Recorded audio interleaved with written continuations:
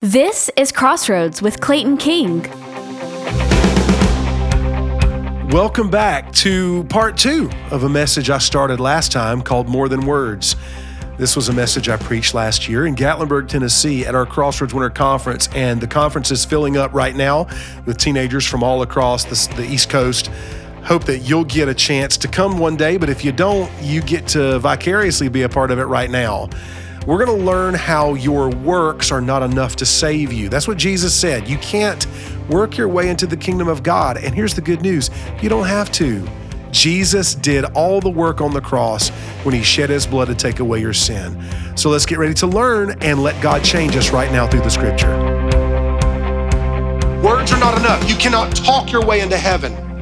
Many will come to me in that day and they're going to say a couple of things. I prophesied in your name. In other words, I preached. I did miracles in your name. I cast out demons in your name. And the only thing that these people, and maybe some of you are going to be in this group. I hope not. That's why I'm preaching this message today. So that you don't find yourself standing before Jesus on Judgment Day thinking you can talk yourself into heaven. You can't. You can't talk yourself into the kingdom of God. That's the warning. Words are not enough. Number 2, works are not enough. You can't work your way into heaven. And what do I mean by works? I'm talking about good deeds. I'm talking about all the good things that we do. You can't work your way through the pearly gates. At my church, we have volunteers. And we encourage people to volunteer at our church. And every Sunday at our church, we have a lot of people that come and volunteer. They don't get paid, they do a good work. That's not a bad thing. Some of you volunteer. Maybe you volunteer in your community. Maybe you volunteer with Samaritan's Purse to fill shoe boxes every year for Christmas. I've done that. That's a good work, and you should do that. Maybe some of you volunteer in recovery ministry. I've got a brother who's a drug addict. My only brother. I've got half brothers and half sisters from my biological family. But my brother that I was raised with is a drug addict. And I pray for him every day. And I have volunteered my time. My wife, my son, we volunteered before in recovery ministry. Maybe with people who are struggling with addiction. Maybe you volunteer and you do good works at a soup kitchen or a food bank. That's good. You should do that. You should volunteer to do that. My home church is here, the church I grew up in as a kid, Crossroads Baptist Church from Simpsonville. There you guys are. And I can remember when I was a little kid growing up at Crossroads, we had a thing called RAs, Royal Ambassadors. If you're from a Baptist church, you may have heard of that. And we used to volunteer, and a couple of times a year on Saturdays, a group of men would take all of us boys and we would go paint someone's house, or we would build a handicap ramp up to a house because a woman had fallen and broken her hip and she couldn't walk. And we would go volunteer. I remember one time there was this old couple and they had a fireplace in their house. And we volunteered to go split firewood.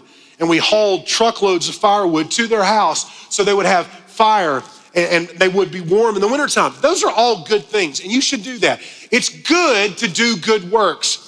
But you need to hear Jesus' warning here that your works won't save you. Now, for some of you, you're like, well, how do I know if I'm saved? Because I want my good works to outweigh my bad works. This is actually good news. This is actually something that should make you feel free and liberated. Because if you could be saved, if you could earn your way into heaven, how much would you have to do?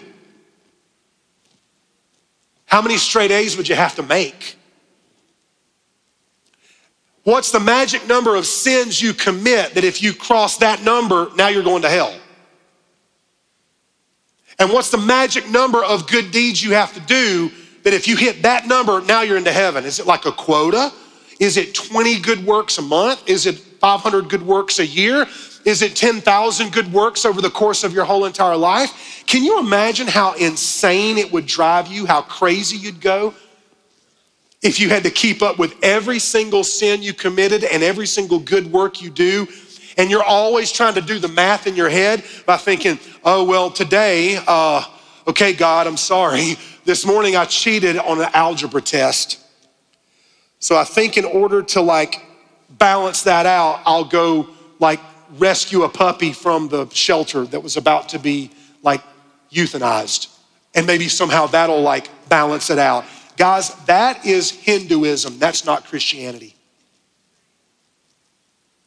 Christianity says that your bad works do not condemn you and your good works do not save you.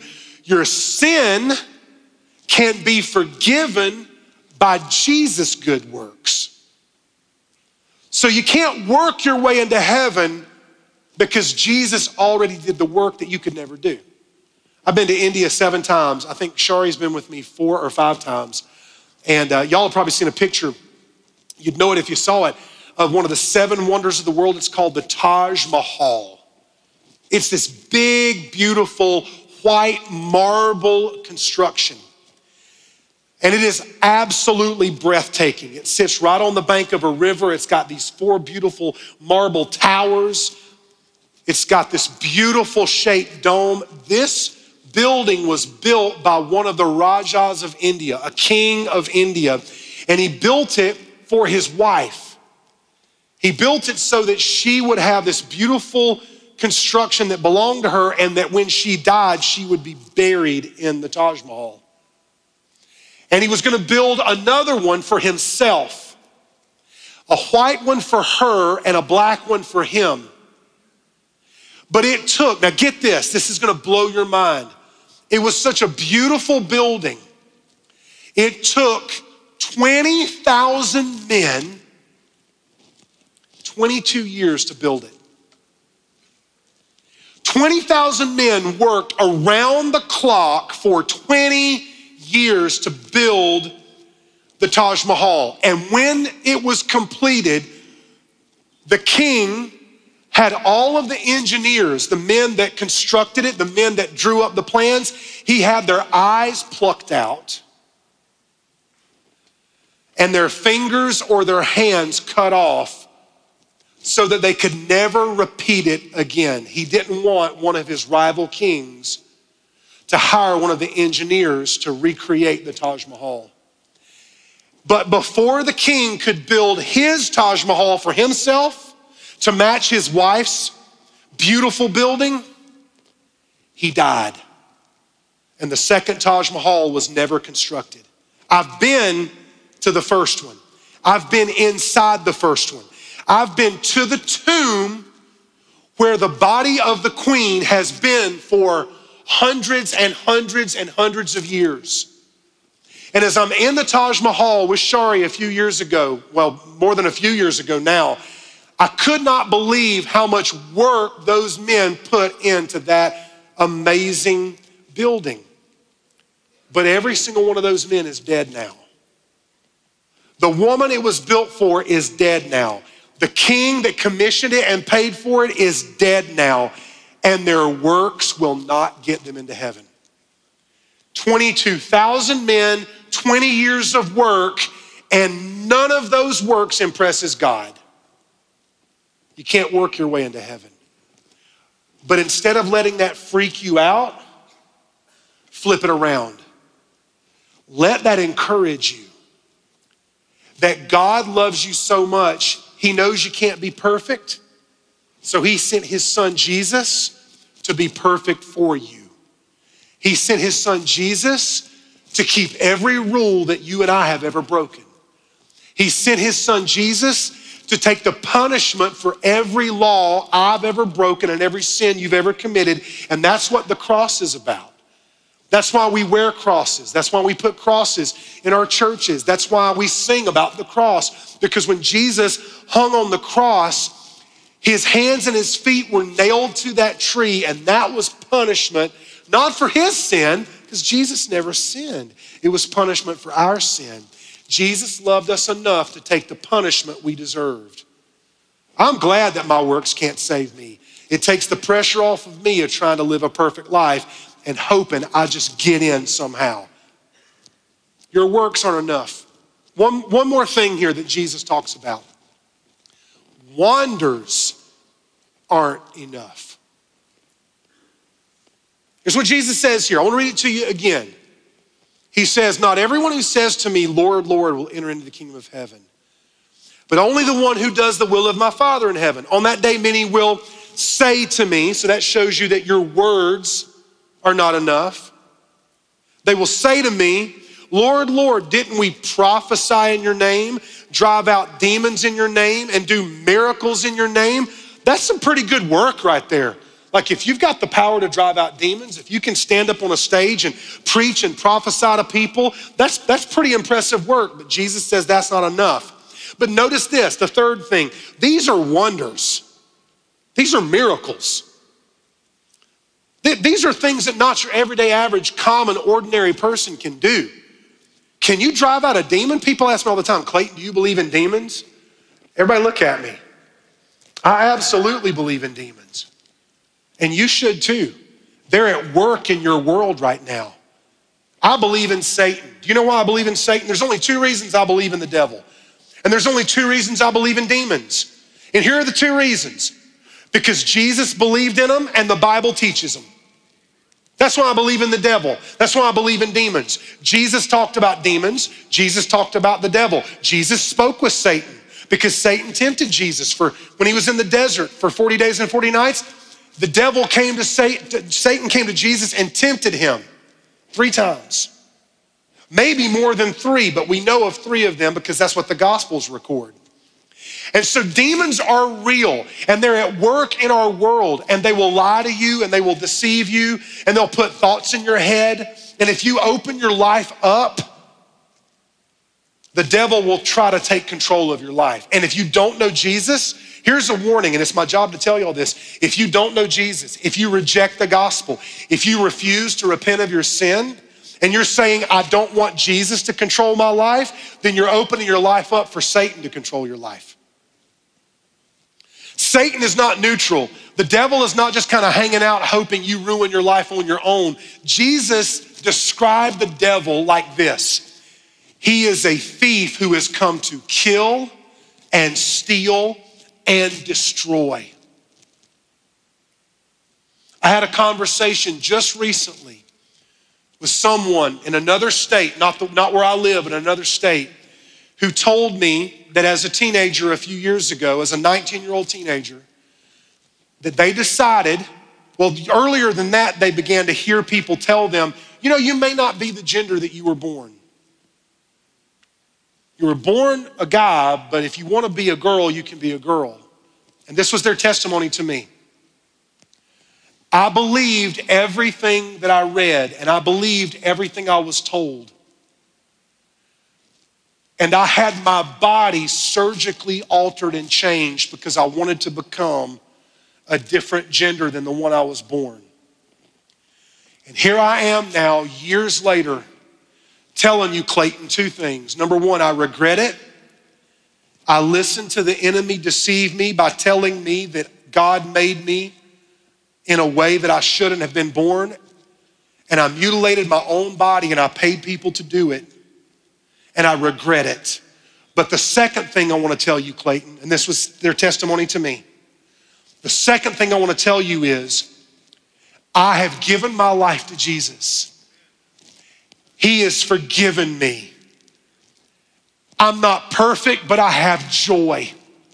And even though I regret letting the devil distract me and lie to me and deceive me, I now have a testimony and a story to tell people of how Jesus has given me my life back. Jesus has given me mercy. Jesus has given me grace. Jesus has forgiven me. And Clayton, you can tell my story everywhere you go because I don't want other people to be deceived like I was. This is the good news of the gospel. That no matter what you've done, Jesus will forgive you. Jesus will love you. Jesus will change you. Jesus will make you new. Satan wants to destroy you, and Satan can counterfeit miracles. And that's what Jesus is talking about here. These people have 3 miracles that they're stacking up as they get to heaven at the pearly gates on Judgment Day. They want to get into heaven, and so Jesus says, the miracles you performed, they're not enough. You've got some wonders in your life, big deal. Wonders aren't enough. I hope this message gives you a taste of what it feels like to be in the room at Crossroads Winter Conference with about 2,000 teenagers from all over the East Coast. Hey, you might be a youth pastor and you're looking for an event to take your students to. Maybe you're a mom or a dad and you've got teenagers, or maybe you're a student yourself and you'd like to attend this special event. I want to invite you to come and be a part of it. This coming January, Martin Luther King Jr. weekend is January the 12th through the 15th, Gatlinburg, Tennessee. Come and be a part of this with us. Go to our website, very simple, crossroadswinterconference.com. The prices are there, location, all the details, crossroadswinterconference.com. We have seen God do miracles over the last 26 years, and this year it's going to be amazing. Come and join us at Crossroads Winter Conference in Gatlinburg. And now, back to the message. In my life, I've seen some crazy stuff. I've been to 54 countries now. I've seen some things. Don't have time to tell you about them, but I've been in the presence of witches, warlocks, witch doctors in Jamaica. Shari was on a mission trip one time, I believe, to Poland, where someone had put a curse on their team. And that curse began to manifest itself in real ways, and they had to pray against it because Jesus and Satan are not equals. They don't have equal power. Satan is subordinate to Jesus. Jesus is King of Kings and Lord of Lords, and Satan is a complete loser who poses like he has the power that God has. And Jesus is saying here, just because you felt the presence of God, just because you have felt the Spirit in a worship service, just because you've seen miracles, maybe you even think you've performed them, that's not enough. That won't get you into heaven. Wonders aren't enough. Here's how I'd say that just in regular terms. You can't impress your way into heaven. You can't work your way into heaven.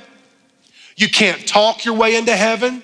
You can't impress Jesus so that he'll let you into heaven. So how do you get in? How do you? Remember, I told you Jesus wants to make sure that we not just hear the warning, but that we hear the promise. So here's how you become a Christian. Here's how you know you're saved. Here's the way that every one of you guys and girls, that some of you lay in your bed at night and you wonder if you're going to heaven or hell when you die. You wonder if you've prayed the sinner's prayer the right way. You wonder, okay, I think I'm a Christian, but I haven't been baptized yet. Am I going to go to heaven? You wonder, well, if I was a Christian, would I think like that? Would I talk like that? And so many of you have had so many questions. Jesus wants to bring clarity where you've had questions. And here's how Jesus brings clarity. If your words are not enough, if your works are not enough, if your wonders are not enough, what's enough? The will of the Father is enough. That's enough. That will do it. That's the answer. The will of the Father. And what is the will of the Father? That's the real question, right? What is the will of the Father? Jesus says it right here in the scripture. Not everyone who says to me, Lord, Lord, will enter the kingdom of heaven, but only the one who does the will of my Father in heaven. What's God's will then? 2 Peter 3:9 tells us, this is the will of the Father. I want you to read it. I want you to see it. I want you to let this sink into your heart. The Lord does not delay his promise, as some understand delay, but he is patient with you, not wanting anyone to perish, but all to come to repentance. You know what God's will is for you? That you're saved. God's will for you, that you repent of your sin. You know what? Like, I'm 50 years old. I still want to know what God's will is for my life. What is God's will for my life? That I know Jesus, that I follow Jesus, that I repent of my sins and I ask Jesus to save me. That is the will of God for you. I told you, God is not angry with you. He loves you. Both of my boys are in this room right now. Shari and I love our kids more than almost anything in the universe except Jesus. You know what my will is for my boys? The same thing your parents want for you. Your parents want you to live a good life.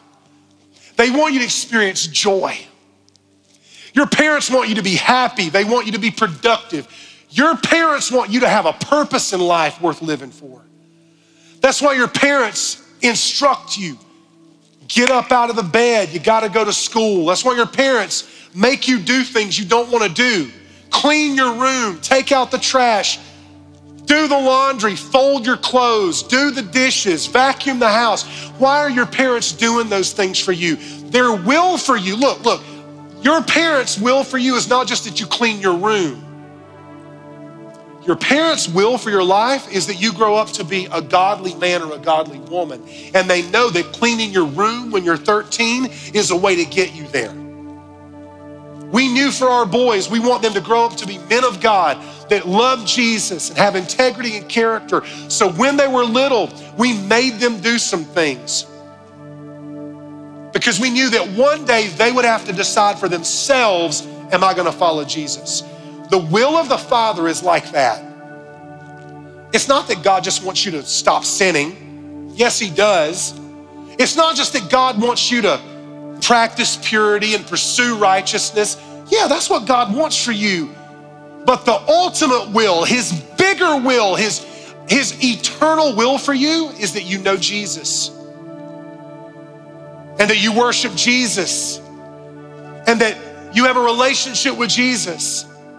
His will for you is that you repent of your sin and let Jesus save you. That's what God wants for you. He doesn't want to send you to hell.